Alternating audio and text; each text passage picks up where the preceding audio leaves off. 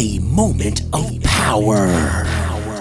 It's time for a Moment of Power podcast with Pastor Johnny Henderson, being brought to you by the Little Zion Missionary Baptist Church in Chesapeake, Virginia. Genesis chapter 39, we'll go verses 1 through 6, then we'll skip down to verse 19 through 23. Amen. It should be on the screen. Genesis chapter 1, the NIV, it says, Now Joseph had been taken down to Egypt. Potiphar, an Egyptian who was one of Pharaoh's officials, the captain of the guard, brought him from the Ishmaelites who had taken him there. Verse 2, the Lord was with Joseph so that he prospered, and he lived in the house of his Egyptian master. When his master saw that the Lord was with him and that the Lord had gave him success in everything he did, Joseph found favor. Let the church say favor. Favor. Joseph found favor in his eyes and became his attendant. Potiphar put him in charge of his household, and he entrusted to his care everything he owned. Verse 5. From the time he put him in charge of his household and of all that he owned, the Lord blessed the household of the Egyptian because of Joseph. The blessing of the Lord was on everything Potiphar had, both in the house and in the field. 6. So Potiphar left everything he had in Joseph's care. With Joseph in charge, he did not concern himself with anything except the food he ate. Let's go down to verse 19, if you will. It says, when his master heard the story, his wife told him, saying, This is how your slave treated me. He burned with anger. Joseph's master took him and put him in prison, the place where the king's prisoners were confined. But while Joseph was there in the prison, the Lord was with him. There it is right there. He showed him kindness and granted him favor in the eyes of the prison warden. So the warden put Joseph in charge of all those held in the prison, and he was made responsible for all that was done there. The warden paid no attention to anything under Joseph's care, because the Lord was with Joseph and gave him success in whatever he did. I want to use as a subject just for a few minutes this morning with this thought in our mind. This is not what I asked for. All right. This is not what I asked for. Would you pray with me? Pray for me. Heavenly Father, we come once again to say thank you. Thank you for our time together this morning. We thank you, God, for the worship experience so far this morning. God, as we come down to the preaching moment, I pray, God, that you would be glorified even in this. I pray, God, that you would use me for your own pleasure this morning. I pray for a fresh anointing to preach your word. Anoint me from the crown of my head to the soles of my feet. God, I need you to give me your preaching power one more time today, so that I might declare your word faithfully and boldly. Help me to articulate what you have given me to share. Give me clarity of thought. God, speak to me however you see fit. May the people see all of you and none of me. May they hear all of you and none of me. And when it's all said and done, may we all be edified and may you be glorified. This is our prayer in Jesus' name. Amen. Amen. Amen. You may be seated. This is not what I asked for. You ever said that before? This is not what I asked for.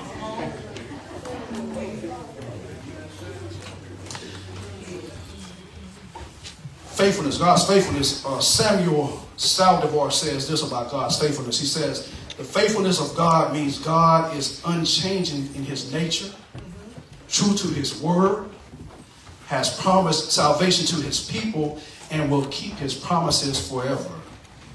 It says he is worthy of eternal trust. Watch this. No matter how unlikely his promises may seem.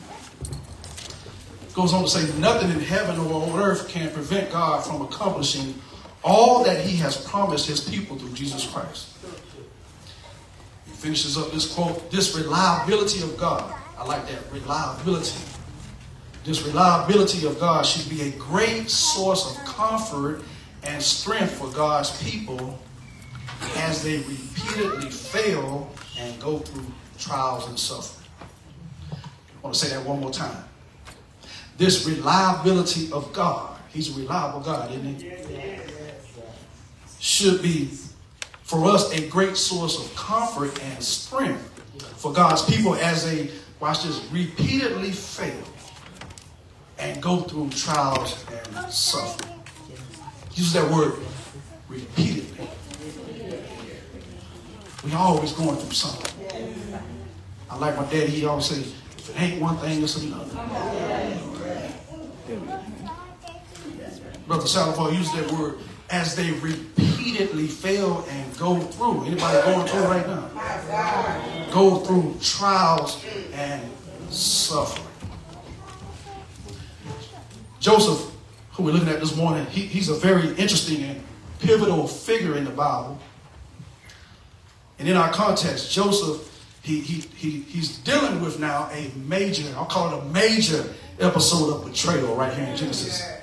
Betrayal. Anybody know anything about betrayal? Betrayal is a hard pill to swallow. Betrayal is a watch this, gross violation of trust. And if we're honest about it, it can be one of the most devastating things we'll ever go through. When we go through betrayal, it is often magnified by a sense of vulnerability and exposure. The pain of betrayal, one writer says, is worse than physical violence. It's worse than deceit or prejudice. Listen to this, it's worse than physical violence.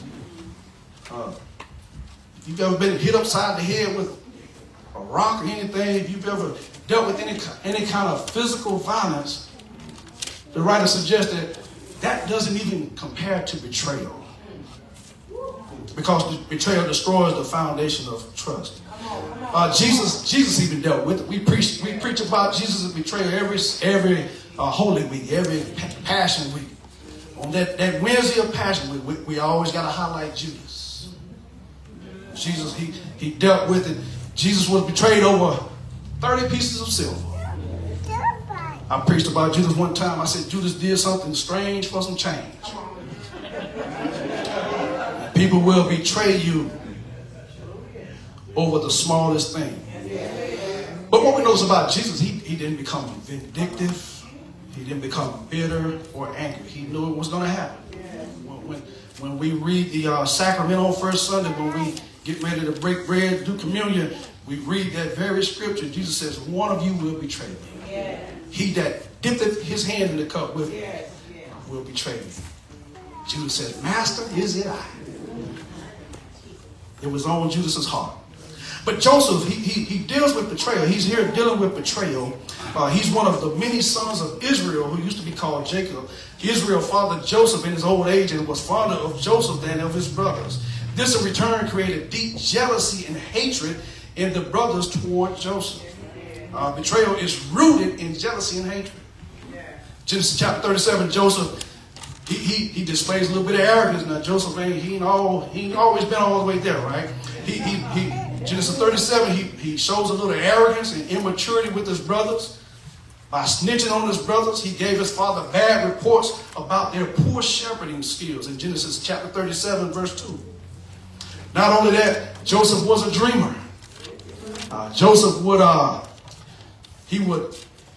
flaunt, I'm going to say he would flaunt his prophetic dreams over his brothers.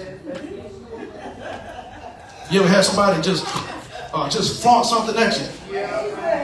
So one day his father Israel sends Joseph to check on his brothers who were all tending the family flocks. When the brothers see him coming, the scripture tells us that they say, here comes that dreamer. Come now, let's kill him and throw him into one of the cisterns and say a ferocious animal devoured him. Then we'll see what comes of his dreams. They're jealous of him now. He has favor with his father. He's got a calling on his life. They become, he flaunts his prophetic dreams over them like he's trying to one-up them, and they become bitter and jealous. As it goes on, one of the brothers named Reuben convinces them not to kill Joseph. So they throw him into this cistern. And some hours later, they decided to sell Joseph to a caravan of Ishmaelites that were heading to Egypt. His father had given him a nice robe, a multicolored robe, and they took that robe and they tore it to pieces. They dipped it in goat's blood and they tried to show it to their father, tried to convince him that Joseph had got killed by a wild animal. But all the time they had sold their brother to the Ishmaelites. And then the Ishmaelites sold Joseph to Potiphar, one of Pharaoh's right-hand men. Here's where we're going. Joseph finds himself, due to the bitterness and betrayal of his brothers, he finds himself in the wrong place. The question for us today, the relevant question for the text today is, what do we do when everything goes wrong? Where do I turn when I find myself in an unlikely or an unplanned situation? Let's be honest, our lives don't always go as planned. I never planned to be in the pulpit, but this is what God has me. I'm not going to call it the wrong place. It's the right place, but it was never part of my plan. But the question we got to deal with today, what happens when we find ourselves in the wrong place? The text is suggesting this morning that there will come some times in life that the going will get tough. Can I get a witness this morning? The going will get tough. And it may come by way of people taking evil actions against us. All of us experience hardships, trials, betrayals, and we experience fear storms in life. I said it Friday night, we got all kind of names for everything we go through. We call it the wilderness season. We call it storms. We call it struggles. We call it I ain't doing okay right now. We got all kind of names for everything we go through. But the question the text raises this morning, who do we turn to? Well, the answer is we got to turn to God. We got to turn to God. They're going to be, Jesus stated we will have trouble in the world. John 16:33. Jesus clearly states we will have trouble in the world. There's no getting around it. So I don't want to come in here every Sunday preaching to you everything is going to be like a bowl of vanilla ice cream.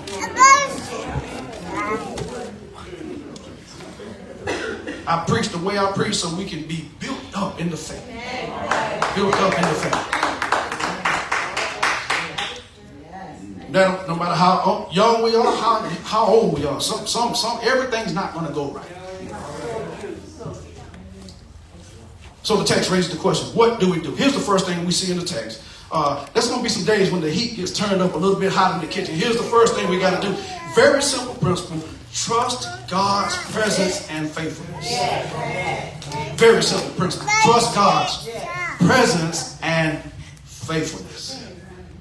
We saw that with Jehoshaphat over in 2 Chronicles. We see it again here. When everything goes wrong or doesn't work out as planned, God's presence and faithfulness must be trusted. Now, let me add this caveat. Don't just trust God when it gets bad. You got to trust Him all the time. Amen. You can't be seasonal with God. You got to be consistent. Consistency. His presence and His faithfulness must be trusted. Verse 2, the Lord was with Joseph so that he prospered, and he lived in the house of his Egyptian master. When his master saw that the Lord was with him and that the Lord gave him success in everything he did, Joseph found favor in his eyes and became his attendant. Potiphar put him in charge of his household, and he entrusted to his care everything he owned. Verse 5 goes on to say, from the time he put him in charge of his household and of all that he owned, the Lord blessed the household of the Egyptian because of Joseph. The blessing of the Lord was on everything Potiphar had, both in the house and in the field. It appears that Joseph's life was out of control. His life was life was out of control, but at the same time, it's being controlled by God. It's hard to make sense out of that. I'm spiraling out of control, yet God is still in control. Here he is. He finds himself in slavery, yet God is in control. How do you make sense of that? And that's something we deal with all the time as Christians. We preach suffering. We preach sustaining ourselves through suffering. But the reality is, how do you make sense of it? When we say God is in control, it's got to be more than a cliche. It's got to be more than a cliche. It's got to be deep down in your heart that you really know God is faithful and that you're going to trust Him even in your worst situation. It's not to make light of what you're going through. It's not to make light of where you're falling short at. It's simply a declaration that you really know that God is faithful and you're going to trust Him even when it's at rock bottom. Joseph, he had a calling on his life, and he was being protected by the Lord even in this worst situation. Pastor, that still doesn't make sense. God gave him success right in his very own worst situation. Doesn't appear to be bitter. There's no hint that Joseph was angry. I'm sure he felt some kind of way. We all would. You and I have but the reality is Joseph and you and I have the same presence of God that Joseph enjoyed. This promise that God says he will never leave us nor forsake us. That's more than words on paper. That's something you can take over to the bank right over here at Navy Field. Take it to the bank.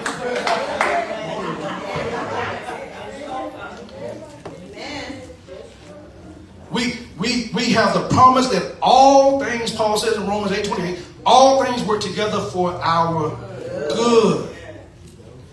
And when it doesn't make sense, it doesn't change the fact that God is not in control. It doesn't make sense, it doesn't feel good, but we have to understand that God is still in control. Are you hearing me this morning? Yeah. But what I like about this text, y'all, God's presence and faithfulness means we have access to his favor. Yes. God will prosper you and bless you even in unlikely situations. The text says, Lord was with Joseph so that he prospered. His brothers turned on him, his own flesh and blood. Goes to show you, even your own family, some people will write you off. They'll throw you away, never to be seen again.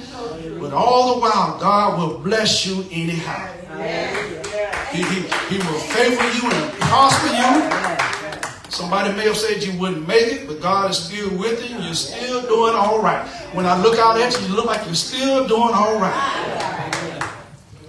Some of you sitting here by yourself. You're doing all right.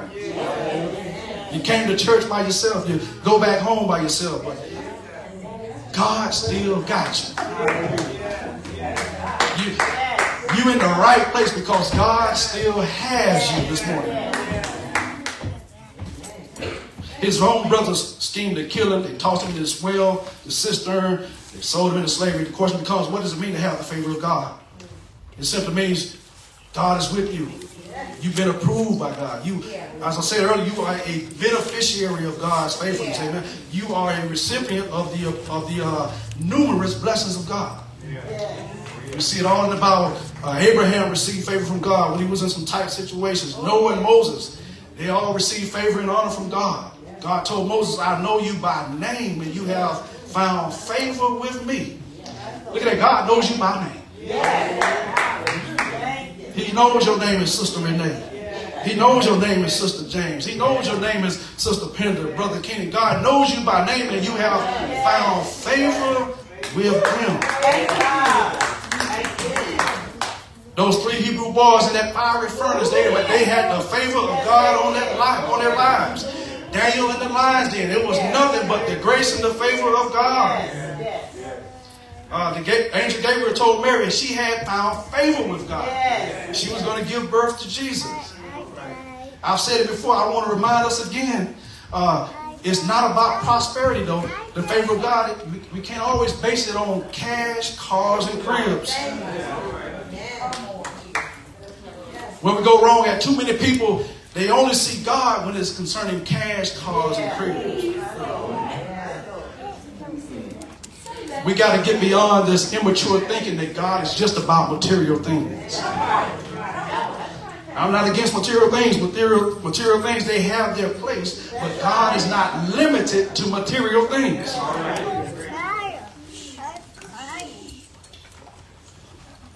Let me put it to you this way. The fact that he woke you up this morning, that's the favor of God. We say he woke me up this morning and started me on my way. That's the favor of God. The fact that woman still loves me, that's the favor of God. Amen? She still loves me, that's the favor of God. Let me put it to you this way. I don't know about you, but I need God's favor over some situations in my life that don't really have anything to do with cash, cars, and crib. Let me come down your road. You got a good doctor's report. That's the favor of God. Your kids are doing all right. That's the favor of God. Here it is. I need God's favor when the going gets tough. Not when it's good, but not just when it's good, but when it also gets turned going tough, when the heat gets turned up in the kitchen. That's when we all need the favor of God. Amen. When the rubber meets the road, we all need the favor of God. Amen. When it feels like the walls are closing in, that's when we need the favor of God. When it feels like the burdens are too hard to bear, that's when we need the favor of God. That's why Jesus says, come unto me, all ye that labor and are heavy laden, and I will give you rest. But here's what I love about this text. Joseph, y'all, God, even though he's in a bad situation, here's what I love about it. God fixed the situation to accommodate Joseph. He fixed it where it would accommodate Joseph. That's just how God works. He's set up by his brothers. He's now in a wrong place. He's in a disadvantage. He's been shipped down to Egypt. He's now hanging down there with Pharaoh and his people. But God is still with him. It says in verse 5, the Lord blessed the household of the Egyptians because of Joseph. That's heavy right there. Some of you are in some places you don't want to be, but you're still thriving.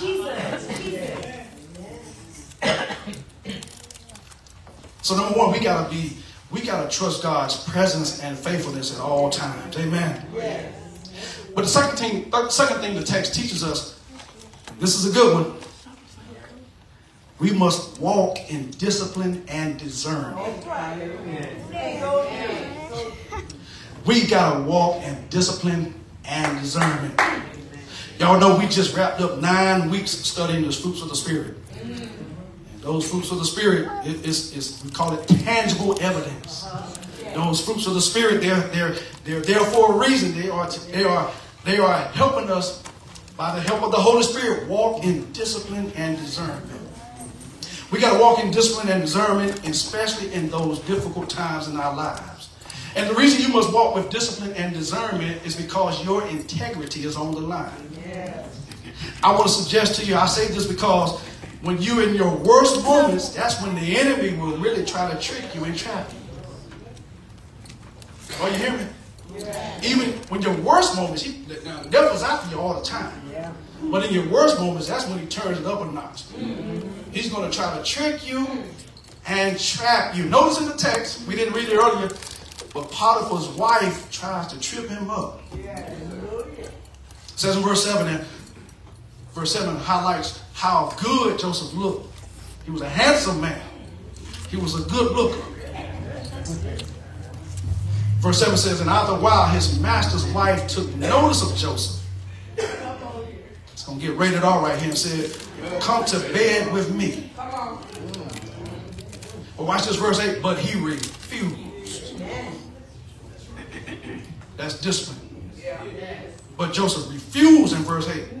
He said, with me in charge, he told her, my master does not concern himself with anything in his house. Everything he owns, he has entrusted to my care. He rejected her, but she goes on to lie on him. It says in verse 17, then she told him this story, that Hebrew slave you bought us came to me to make sport of me. But as soon as I screamed for help, he left his cloak beside me and ran out of the house. When his master heard the story, his wife told him, saying, this is how your slave treated me. He burned with anger. She set him up, y'all.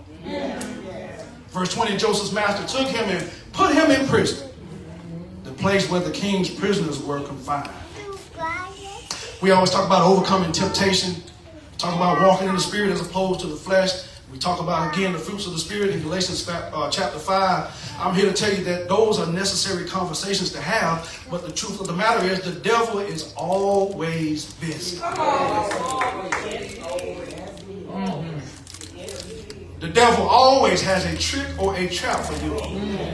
Reverend Carter said it last week. He has a 3-part objective: to steal, kill, and destroy. And let's get it right here. Temptation is not always about a good-looking man or woman. That's exactly right. Temptation is anything that's going to knock you off course from serving God. Anything that the devil can use to ruin your integrity, he will use it. Anything that the devil can use to damage your witness for Christ, that's what he's going to use. It's not always about a good-looking man or woman. But the only way we can defeat the tricks of the enemy is to be led by the Spirit and stay faithful to God. In other words, don't fail to be faithful.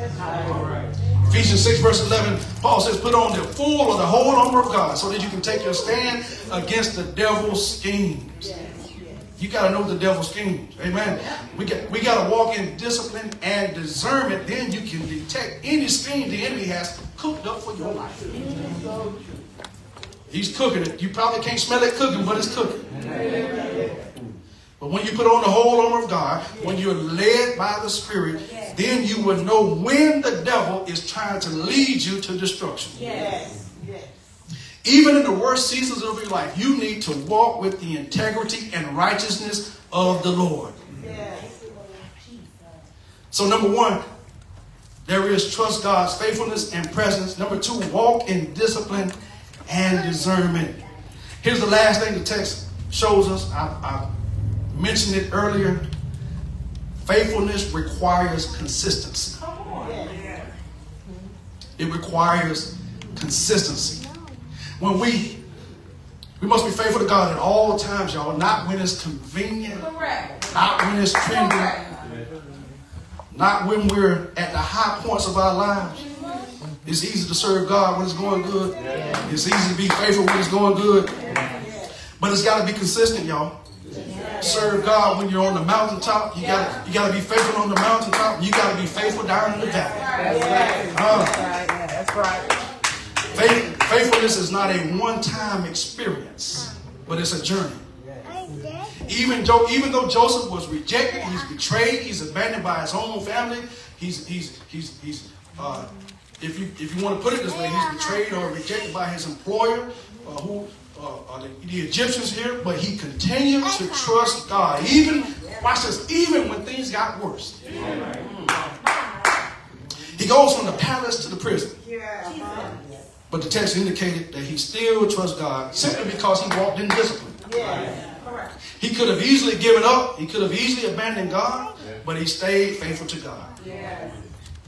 The enemy wants us to struggle with doubt. He wants us to struggle with defeat. He wants us to feel like God is not there. But we got to be consistent with our faithfulness towards God. The Bible says while Joseph was there in prison, verse 20 and 21, even in prison, the Lord was with him. I'm trying to tell you this morning, God is still with you. It may not look good on the outside, but God is still with you. Verse 21, the Lord was with him. He showed him kindness and granted him favor in the eyes of the prison ward. So the warden put Joseph in charge of all those held in the prison, and he made responsible for all that was done there. The warden paid no attention to anything under Joseph's care, simply because, verse 23, the Lord was with Joseph and gave him success in whatever he did. Y'all hear me all right? I'm kind of all over this microphone today. Faithfulness simply means we are loyal to God. We serve him with our whole heart. It also means we trust God's heart. We trust God's character. We trust God with our lives. Amen. What happens when you're doing everything right, you're still going through tragedy and suffering, but you're still able to trust God? Don't give up on God simply because life may not make sense. God is faithful. God is good. God is for you. God is not against you. He's going to bring restoration. He's going to deliver you from what you're going through. You just got to have faith. The kids sing that song, hang on in there. I like the rap part. They say, I'm going to do what my pastor said. Hang on in there. But here's what I like about Joseph. It doesn't appear he's complaining at all. I'm sure he's concerned about his life, as we all would be. His life could have been taken after the incident with the Potiphar's wife. But the point is, we must be faithful at all times. Don't see no evidence of him cussing and fussing. He didn't pull out his Glock to shoot anybody. He didn't shoot the place up. He didn't call any bomb threats, anything like that. Don't see any picket signs in the tape. He's outside protesting. He's simply letting God do his work. And when we let God do his work, God will keep on doing what he does best. That's fixing our situation. We got to be faithful to God, and we got to let God do his thing. I know that's not good English, but it's good enough today. We got to let God do his thing. We got to be faithful. And we had this is not even those. We got to be obedient to God.